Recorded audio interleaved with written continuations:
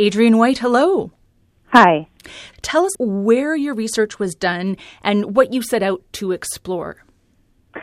So my study focuses on Ellesmere Island, more specifically the northern half of Ellesmere Island. It's the most northern region of Canada, and what I was doing was looking at how much ice is on Ellesmere Island and how much this ice has shrunk over the past 16 years. So what I found was that back in 1999, we had over 1,700 glaciers, and over the 16-year period, so up to 2015, we've lost over 1,700 square kilometers of ice. That's a 6% change in area. That also shows that over 75% of glaciers have lost area. No glaciers are increasing as far as we can see. That's shocking. That's almost hard to take in. Yeah, absolutely. It was pretty interesting to see how this area has changed so much. And, you're someone that's been looking at this for a while now. What to you was most surprising, or what aspect of this did you find the most jarring when you were putting the paper together?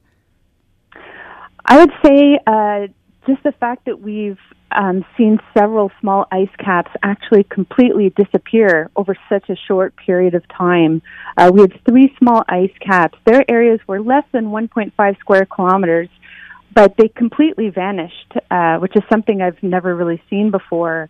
Another big shock was to see how much open water we now have along the northern coast of Ellesmere Island, in an area where we used to have glaciers flowing into the ocean and having a floating terminus. Their fronts were floating in the ocean. Anywhere where we have that, much of that ice has actually broken off and become icebergs. So in an area which used to be completely covered in sea ice and glacier ice, we're now seeing open water with each summer. What are the implications of these kinds of changes?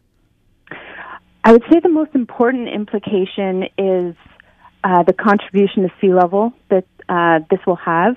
I didn't get those specific numbers in my paper because I was looking at area changes, but we do know that since 2005, there has been a very dramatic increase in the contribution to sea level from the Canadian Arctic, and northern Ellesmere is certainly a part of that contribution.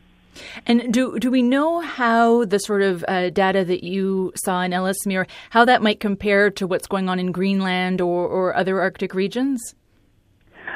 I haven't done a comparison side by side, but if we look at this region over a longer period of time, there was a study that looked at changes in glaciers across northern Ellesmere between the 1950s and the year 2000. And what this study found was that there was a reduction in the glaciated area by about 900 square kilometers. Now, I included the ice shelves in my study, which weren't included in that past study, but over a 16-year period, I saw a loss of over 1,700 square kilometers. So even with the exception of those ice shelves, which accounted for about 500 square kilometers of change, we are seeing a very rapid increase in the specific region over time. And you touched on this before, but there was no sort of areas or no glaciers where you saw it increasing or you saw it regenerating in some way? No, I didn't see any evidence of advance for any of the glaciers. I say over 75% of glaciers lost area, and that's keeping in with my margins of error.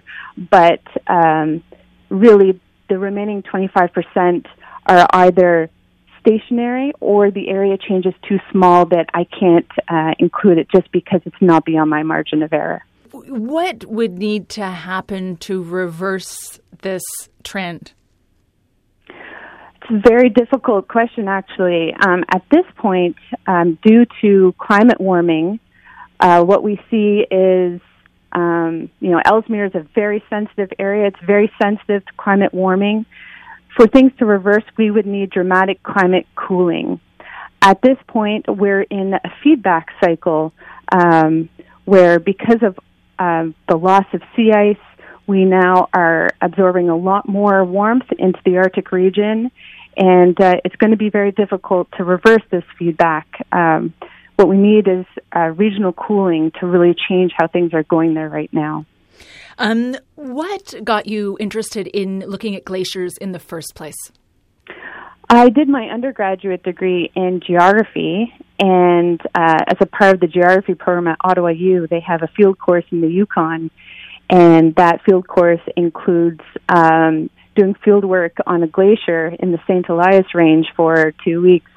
And at that point, I was a girl that grew up in the Ottawa Valley. I never saw a glacier in my life, but as soon as I saw that scenery, I was in love. I caught the Arctic bug, and I knew that that's what I wanted to do. For your research, what's next for you? What areas do you want to look at?